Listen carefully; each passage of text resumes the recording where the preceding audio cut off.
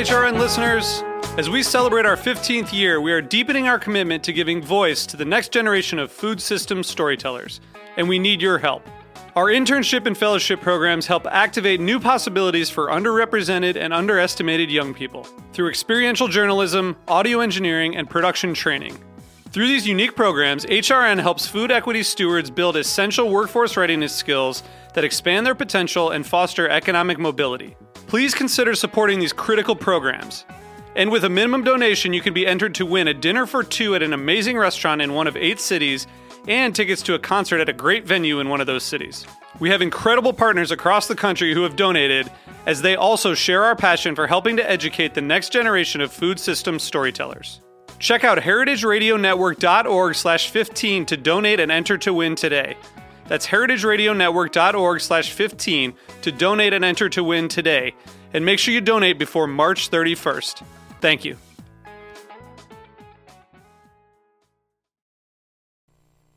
Many people in our food community have been seriously impacted by Superstorm Sandy, and our hearts go out to them.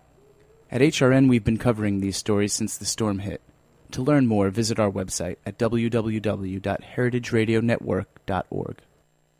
Today's program has been brought to you by White Oak Pastures, a 5-generation Georgia-based beef and poultry farm determined to conduct business in an honorable manner. For more information, visit whiteoakpastures.com. You're listening to Heritage Radio Network, broadcasting live from Bushwick, Brooklyn. If you like this program, visit heritageradionetwork.org for thousands more.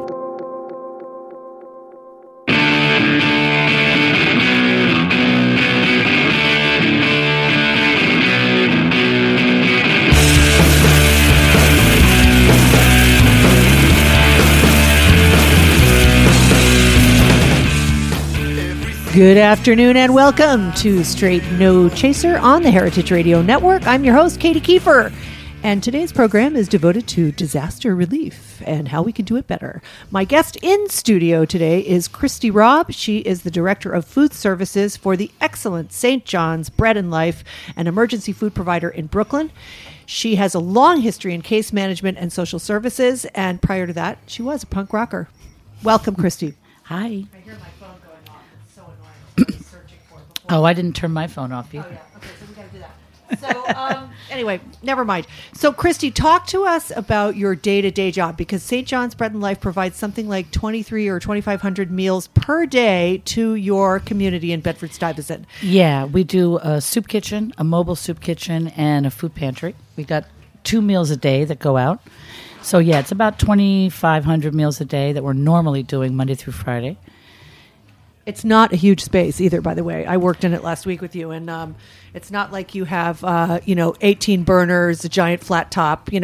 It's kind of limited in its resources, and even the counter space is not enormous. You do have a lot of sinks, which is good, and a dishwashing station. Somebody wanted a lot of sinks in there. Yeah. I know that struck me as interesting too. But it was like you have a big soup kettle. You have like one of those brazier things, but and some convection ovens. It's pretty modest considering your output. Yeah, and you have the mobile soup kitchens. So what happens when you do that? When you supply those? They go out with usually about 300 meals. Mm-hmm. In the morning and the afternoon to about 5 or 6 different sites around the city. So they go to Queens, they go out to Coney Island on a normal basis. They're in East New York and Williamsburg, and they provide meals out there for usually a couple hours in the morning, a couple hours in the afternoon. Uh-huh. And it's the same meal that we're serving back at St. John's, so we cook it out of that same kitchen. Right, exactly. Yeah, it would have to be at that kind of volume. I mean, just to digress for a second, I was like, when I came into work with you last week, and I'm coming from my catering background where we're talking like 300, 400, 500 people, and it's like, I just had my persnickety way of cooking just doesn't work for that volume level. But some of it does, and that's what I'm trying to figure out too, because I come more from that size, although way back I've done a lot bigger, but it was all homemade at that point. I mean, there wasn't even the processed food available. Right.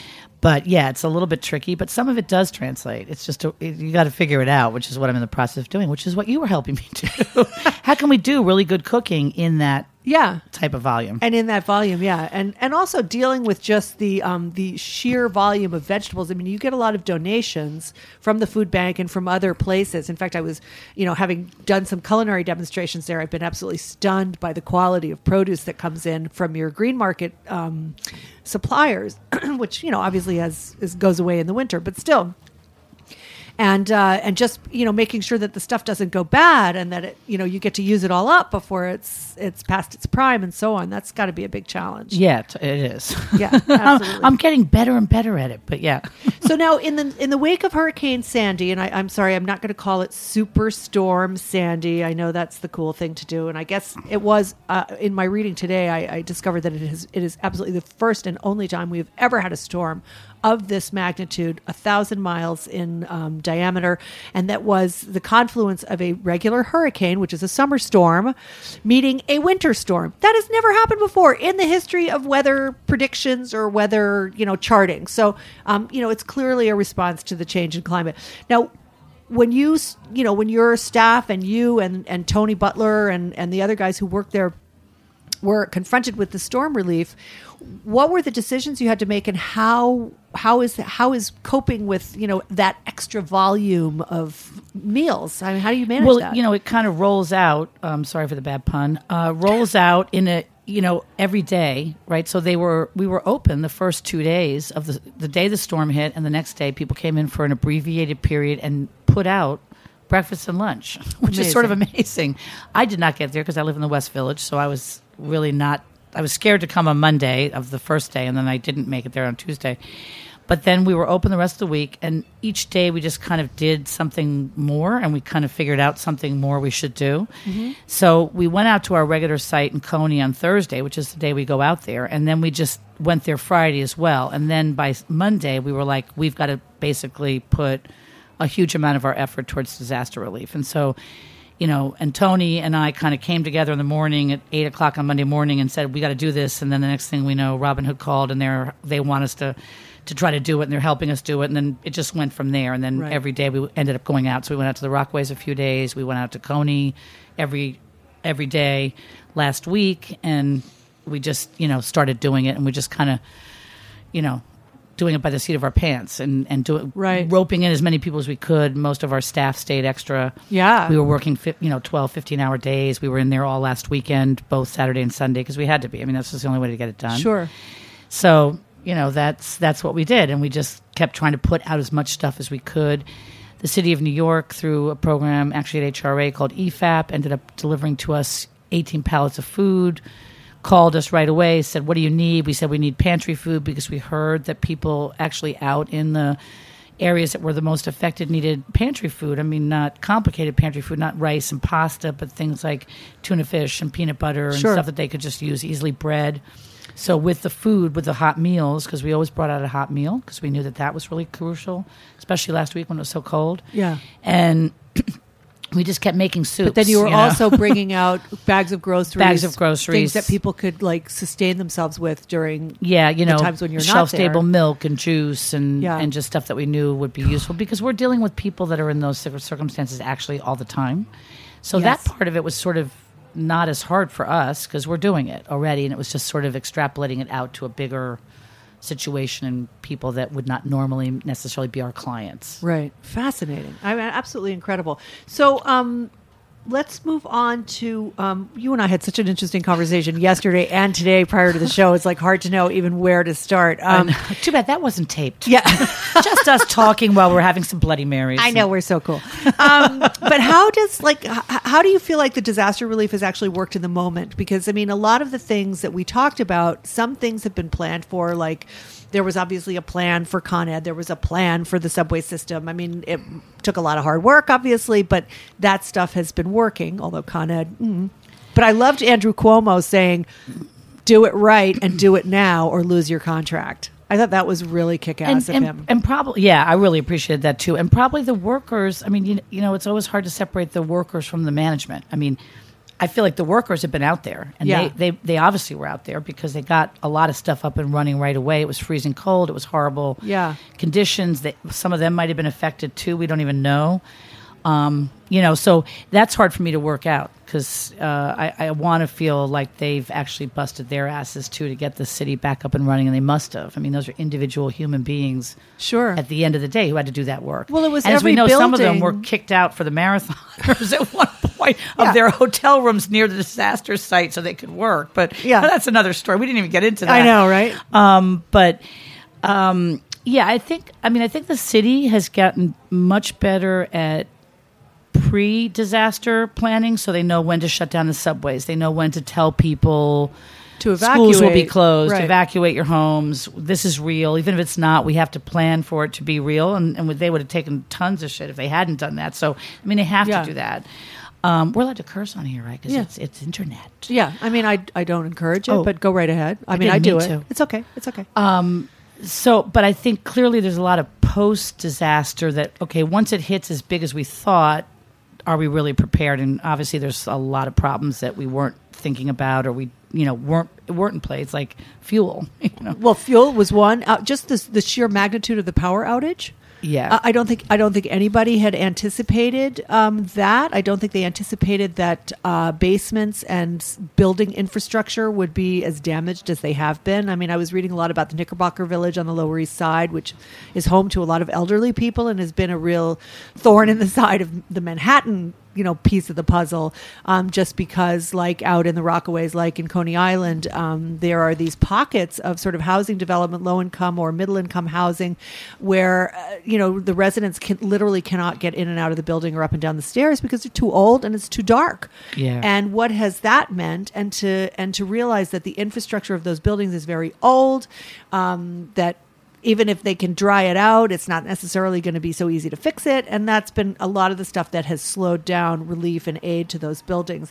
I see a lot of complaints in the media, or not a lot, but some, about FEMA and Red Cross. Can you talk a little bit about how, what their piece of it is and how they operate and why it's not more obvious that they're around and doing their thing? Yeah, I think that's an interesting one. And my take on it, and this is without knowing 100%, but I do have somebody that I've talked to that does volunteer with them and has given me some insight into it.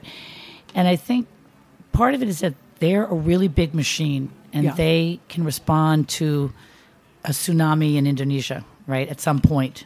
And clearly community groups are not capable of that, because they have this huge network, but it takes a lot of time for them to get that network in place. And I think that's the same problem that FEMA has. Mm-hmm. They're also a big machine, and while they can be very efficient once they get in place, they takes them a lot of time, and there's a lot of holes in the meantime. And community groups end up filling that in. And so I think, and then even when they get in place, it's limited. They can't necessarily get to every single place. And so that's good or bad. I'm not really weighing in an opinion because I think it's a complicated issue. Yeah. And clearly thank God, it could be better. I really better. hate the black and white. It's like... Yeah, I think it's not that simple. It's really not. How does a society respond to stuff like this? And then there's, of course, all the other problems where people purposely don't respond in the right way or have judgments or racism is at play, like in Katrina. So that's another level of it. But I think just from the baseline, it's not that simple an issue, and it's quite complex. And I think we need to spend a lot more time in between these things, really working on them and really putting a lot of heads on them, and a lot of different people need to be at the table, not just the people in government, not just the people that have the power or the resources, literal power, but all the different players that are part of it, which is pretty much everybody down to the dogs and cats. Yeah. Well, so we're all part of it. It's been really interesting how well community groups have responded and how involved community groups have been in addressing some of these holes, as you describe. I mean, yesterday when I was doing some research for the program, I watched a sort of home video of a woman out in, I think it was Brighton Beach or Coney Island, and she, speaking of one of these big housing developments for middle income, or fixed income residents, and a lot of elderly people, and again, a situation where they can't get in and out, and food and resources, water is not coming to them, and it's because the Red Cross is not aware, because the National Guard is not aware, because because FEMA is not aware of the existence of the building or what the resident population is. And that's where that community piece really comes in, I think, because one of the things you and I were talking about, we're going to take a break in just a second, but just the idea of mapping out communities on a certain level so that those areas are pinpointed, and it has to be updated because things change so much, especially right now in New York City. This is not necessarily true of every city, although it probably is now. But they're just changing dramatically, right? Buildings are getting ripped down left, right, and center. New, big, fancy office towers and buildings are being put there. So even just knowing what's current, there's probably buildings that are on the roster that don't exist anymore and buildings that do or not. So I'm sure that's going on because it's just so much stuff. So, well, I think we should just make a list, Christy, and we'll just submit it to the mayor's and the governor's office. A good old laundry list works really well. Yeah, it really does. Joe, we should take a quick commercial drop here, and we'll be right back with Christy Robb, the Director of Food Services for St. John's Bread and Life in Bedford-Stuyvesant, Brooklyn. Thanks so much.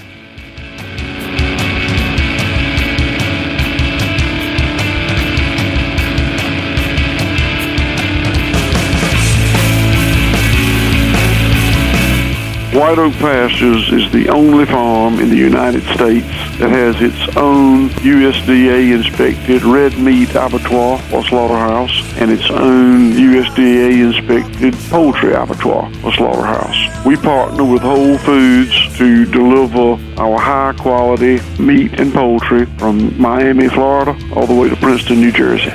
One family, one farm, 5 generations, 145 years. A full circle return to sustainable land stewardship and humane animal stockmanship. For more information, please visit our website, whiteoakpastures.com. You're listening to Leaving by Dead Stars on heritageradionetwork.org.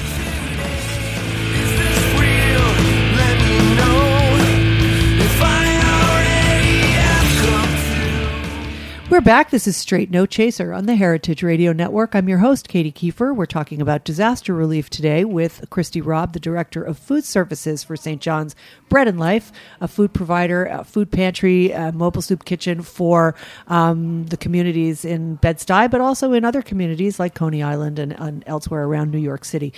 Christy, thanks again for joining me today. So there is just so much to cover here. So in the future, we were talking earlier before the show, like some of the unexpected problems that came up. For instance, the gas availability, the fact that the refineries in Elizabeth were shut down from the flooding and that it's been very hard to get gas into the city.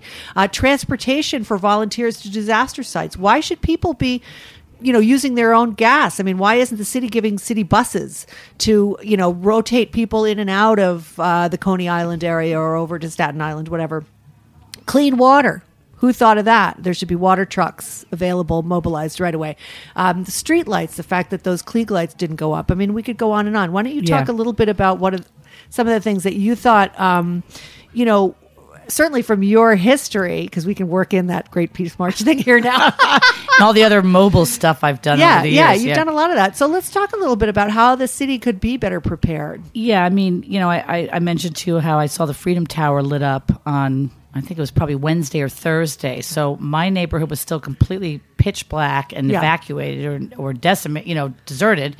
And I'm hearing about all the people out in all the areas that were the most affected as well, having no light, any light. And I'm seeing this gigantic building with, probably, I don't know how many Klieg lights they had in that building. I'd love to know. That'd be a great sort of fact. Ridiculous. Why that building didn't need to be lit up, and those lights could have been in other places, and they could have that stuff on the ready. We talked about with the Peace Walk how we had a big water truck. It was just on a little trailer, a big like the cement. The round cement things with water on it. In Mexico, those are constantly running back and forth on the coast because they have so little fresh water there. I mean, how hard would that be to get, have 100 of those sitting someplace in a warehouse ready to go if we have neighborhoods with no clean water? I mean, right. So I think this stuff we could really figure out. It's not that big a deal, but we just got to do it before we're actually in the crisis. Because once we're in it, then we're just in it, and the train is rolling, and we can't really stop it. Yeah. And so, even like us doing all the food that we did last week, the extra food, because we were doing probably about 500 to 1,000 extra meals a day with the same staff that we always work with. Right. But now this week we have a much better idea of how to do it and how many people we need, and we're going to have 2 shifts, and we're going to do we had time to catch our breath and make some plans. So now is the time to figure out next time, and you already hit on it. I mean, it's lights, water, sanitation, working toilets. I had also on that walk, we had a trailer with 8 porta potties on it. Yeah. I mean, how many porta potties live in America? I mean, how many hard live would it in be? New York? I mean, right. we How bring them hard out would for it all be? the festivals. Yeah, they're out for all kinds of stuff. They're out for construction sites. I mean, how Yeah. hard would it be to make sure that those get into areas that don't have flushing water? I mean, Yeah. I don't think this is rocket science. It's just a matter of really identifying it, planning it, and then deciding who's going to put it in place for us right away. Well, I think that's the challenge because, and that's sort of where that whole community group piece of it comes in. I mean, I suppose, the Red Cross obviously has a lot of those supplies, but as you pointed out in the earlier segment, it takes a while for them to get mobilized and to understand exactly where those resources need to be directed. And FEMA, even though it's, and I've done quite a bit of reading about this, FEMA is largely directed by the states. It's a federal emergency management agency, but the state is telling FEMA where to go. Right. So it's not like it's, some big government thing that just kind of decides what it's going to do and when it feels like doing it. So, but without that community piece, without the piece of Occupy Sandy. Oh my God, they did amazing. They've been amazing. Stuff. Yeah, in terms of centralizing information, in terms of getting Yeah. people to know where to go, what to bring to. What to donate, because we were talking about how that's a huge issue. People just donating everything and anything without there really being a focus. And that site has really tried to explain to people this is what is needed. Yeah. And new stuff. It's got to be new batteries. You can't be taking batteries out of your flashlight and donating. It doesn't help people. Right. So it's all that kind of stuff being centralized and really people understanding what it is that's needed And where they to bring can it. send it or Yeah. where they can bring it. I mean, one of the smartest things I saw earlier in the week right after the storm was one of my Facebook friends, Judith Newman, who's a writer for the New York Times and many magazines. And she said, here's a great idea. Go to Amazon, order stuff. I ordered blankets, but I could have ordered baby supplies or batteries and flashlights, whatever it is. Go to Amazon, order it, and send it. And she published the name of the city councilman for the Rockaways. And his place, his office or his house or whatever it was, became the depot for these deliveries. Right, and then right. he can organize his people to get it out to this, to the community at large. And I thought that was a really smart way to do it. And that's something Beautiful. It's so easy. Anybody can do it. Because people Yeah. have been calling me all of a sudden saying, I feel guilty. I can't get there. I can't do this. Right. And I'm like, just go online. You'll find out what you can do without leaving your chair, and you won't feel guilty. And I don't think anybody should feel guilty. I mean, I think it's a situation where some of us are in place and able to do stuff directly, and some of us are doing other things. And I was talking to Steve, who owns Gourmet Guild in Williamsburg, and we're talking about how some people just need to keep the real world going, the regular world going. People want to come back to Right. something, so that's important too. It's not That's right. and that everybody's affected just because it's happening. It's out there. Everybody has an impact on everybody, and you do what you can do. I mean, but I think we need to tighten up who is able to do the bigger stuff, the direct service piece, Yes. and create those depots in every neighborhood. So every neighborhood has a St. John's, for instance, that's willing Right. to receive. And we are, by the way, because we're taking stuff out with the food. So we're taking out hot meals, pantry. And now yesterday, Ralph Lauren gave us probably 200 brand new comforters that will go out with us. Right. So, we have our own limit, but we can do a lot of that. So Yes, we know that 'cause you have the we're- infrastructure. Yeah, and we have the staff, and we have the connection to volunteers, and we have funders who have been helping us. The city of New York gave us probably 40 pallets of food because they know we're sending out pantry. Right. So rather than them trying to figure it all out themselves, they're coming to some of their partner organizations that they already fund. And once they identify that we're doing what we say we're doing, then, the food is rolling in for us to give out. in Right, the to way. process and move. Yeah, Yeah, which was exactly. incredible, and it's all really good stuff that people need. So one of the things that the city could do, or any city could do, not just New York, but any city, is to know who these groups are and how to connect them to each other so that they can not duplicate their own services and maybe trade volunteers or trade neighborhoods or however that works. And then also the idea of like almost creating a baby registry and like even hooking up almost a QVC kind of thing. We were talking about that. Right. That would be perfect. Yeah, like for on like TV. flashlights or those lamps that you stick up on the wall of your closet and all pull the cool string. camping gear that we could have, Yeah. which is what people really need right now. It's really just all that good camping gear. Yeah, and you could know we need 10,000 blankets, and we could see it going down as people bought them. Right. Exactly. And then we move on to batteries or lights or Absolutely. or you can choose. Or a camping stove. Or, I mean, there's whatever so many it is. ways we could actually do it that would be successful. And that would be addressing some of those very basic needs like blankets, like lights. I don't know, even like 5-gallon jugs for water. Like that was something I didn't have last year in Irene when I didn't have power for 8 days. And we ran through the bathtubs and the sinks pretty fast. And, and I had no big jugs for water. I ended up, and my hardware stores, because, the transportation, distribution, that kind of stuff. And that's another whole piece of the puzzle. Yeah. But they weren't getting into stores. So, people bought, like there was an immediate run on generators. There was an immediate run on 5-gallon jugs for fuel or for water. It took me 4 days to get one. Yeah, so we were talking about that sort of a rationing system that has to go in place sort of a certain amount of days before a disaster because it becomes crazy in that way. But here's a nod to small buildings in New York, which used to be the whole city. I had water in the West Village because I live on the 3rd floor of an old tenement building. Right. So I had water and flushing toilets the whole disaster. Now, that could have gotten contaminated, so that would have been a different story. But you could still flush your toilet, yes, though, which really becomes a very, very important piece of your quality of life. Yeah, I mean, that's sort of huge, Yeah. So that's something to remember if you live in a small building. You don't have to be as worried, although you should put some water away just because of contamination. So I did, but I didn't need to be, it ended up being more possible for me to stay home. But then, where do we get that clean water and, Yeah, your drinking water and, Yeah, there's all these pieces. And now is a time, like we were talking about earlier, to really start planning it. Yeah, for the city, for the state, and for the federal and for individual government. people. And for people themselves. I was sort of a wreck in terms of planning. Well, after personally. September 11th, remember we were all encouraged to have a quote-unquote disaster kit, like know where all your important papers are in case you need to evacuate the city, or at the very least have, several gallons of clean water. Like my sister-in-law, on Y2K, literally, she thought there would be no more water. Oh, right. So she hoarded cash and water.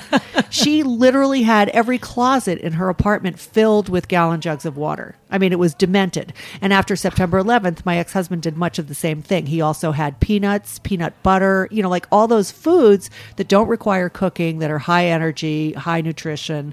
And that's something else that people should think about. And I mean, honestly, there were a lot of people who I think were caught short. There's some with the hoarding mentality that, raided all of the supplies in Fairway and nothing happened. Right. And then there's others who did nothing and really found themselves having a tough time afterwards. Right. Because it did take a while for trucks to get back into the city. Absolutely. And still somebody told me that was out with our truck yesterday in Rockaways that every store is still shut down. There's not one store open because out there. There's no power. Yeah. And and there's just so much damage. And so, while stores are open in the West Village, for instance, or in parts of the Lower East Side that were shut down for a few days or even for 4 or 5 days, they're now open, but those other areas are not. So stuff isn't getting out there except for disaster relief. That's right. So that's something to, and I hope in the future, I tried to get the American Trucking Association to come on this week because I wanted to talk about when the roads are not passable, as they were not for, certainly in some of those areas, you couldn't even get through because of the power lines and the trees down and the damage to the road beds. And that was true certainly last summer as well, upstate after Irene and entire, large sections of road in Vermont and New York washed away. Yeah. And there was no way for trucks, which is our primary method of distribution in this country, to get product to the people who needed it or to take product away. So, there's just so many ways in which these events are going to keep happening. The 50-year flood last year was not 50 years. It was, it was like 1 in 5. And this storm and last storm and, it's all going to intensify. And plus, there's always the threat of a terrorist event where you really just can't do anything except hope that you have your whatever that drug was we were supposed to take to avoid dirty bombs. What was that? I've got a bottle of that stuff. You do? I do. Good to know. That's right. Stick with me, baby. That's right. I'm filing away a lot of stuff like the peanuts that your ex-husband has. Yeah.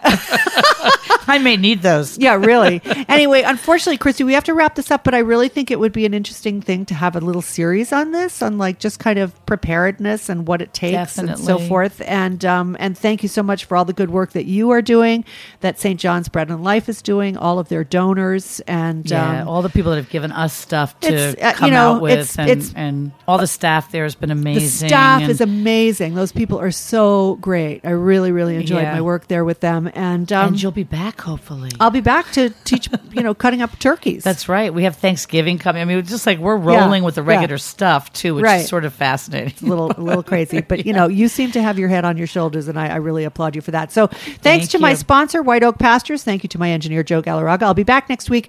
I'm going to be talking about garbage recycling next week and composting. Unfortunately, I forgot to write down the name of the company. I can't remember who it is, but it should be a really interesting little piece of sort of the whole issue around urban agriculture and trying to make the city more self-sustainable. And this is just part of it. You don't like to think about garbage and where it goes, and it like gets taken away in a truck, thank God, and we don't have to deal with it. But actually, there are ways, good ways and bad ways of dealing with it, and that's what we'll be talking about. So thanks again for tuning in today. My guest again has been Christy, Robb, the Director of Food Services for St. John's Bread and Life. I'm your host, Katie Kiefer, and I'll see you next week. Thanks a lot for tuning in. Bye-bye. Disappearing views of someone else's state of grace. Well, I know you're disappointed. I get angry when you move. There's a force that's out of focus, but it all depends on you. I get by. Thanks for listening to this program on heritageradionetwork.org. You can find all of our archived programs on our website, or as podcasts in the iTunes Store by searching Heritage Radio Network. You can like us on Facebook and follow us on Twitter at @heritage_radio. You can email us questions at any time at info@heritageradionetwork.org. Heritage Radio Network is a non-profit organization. To donate and become a member, visit our website today. Thanks for listening.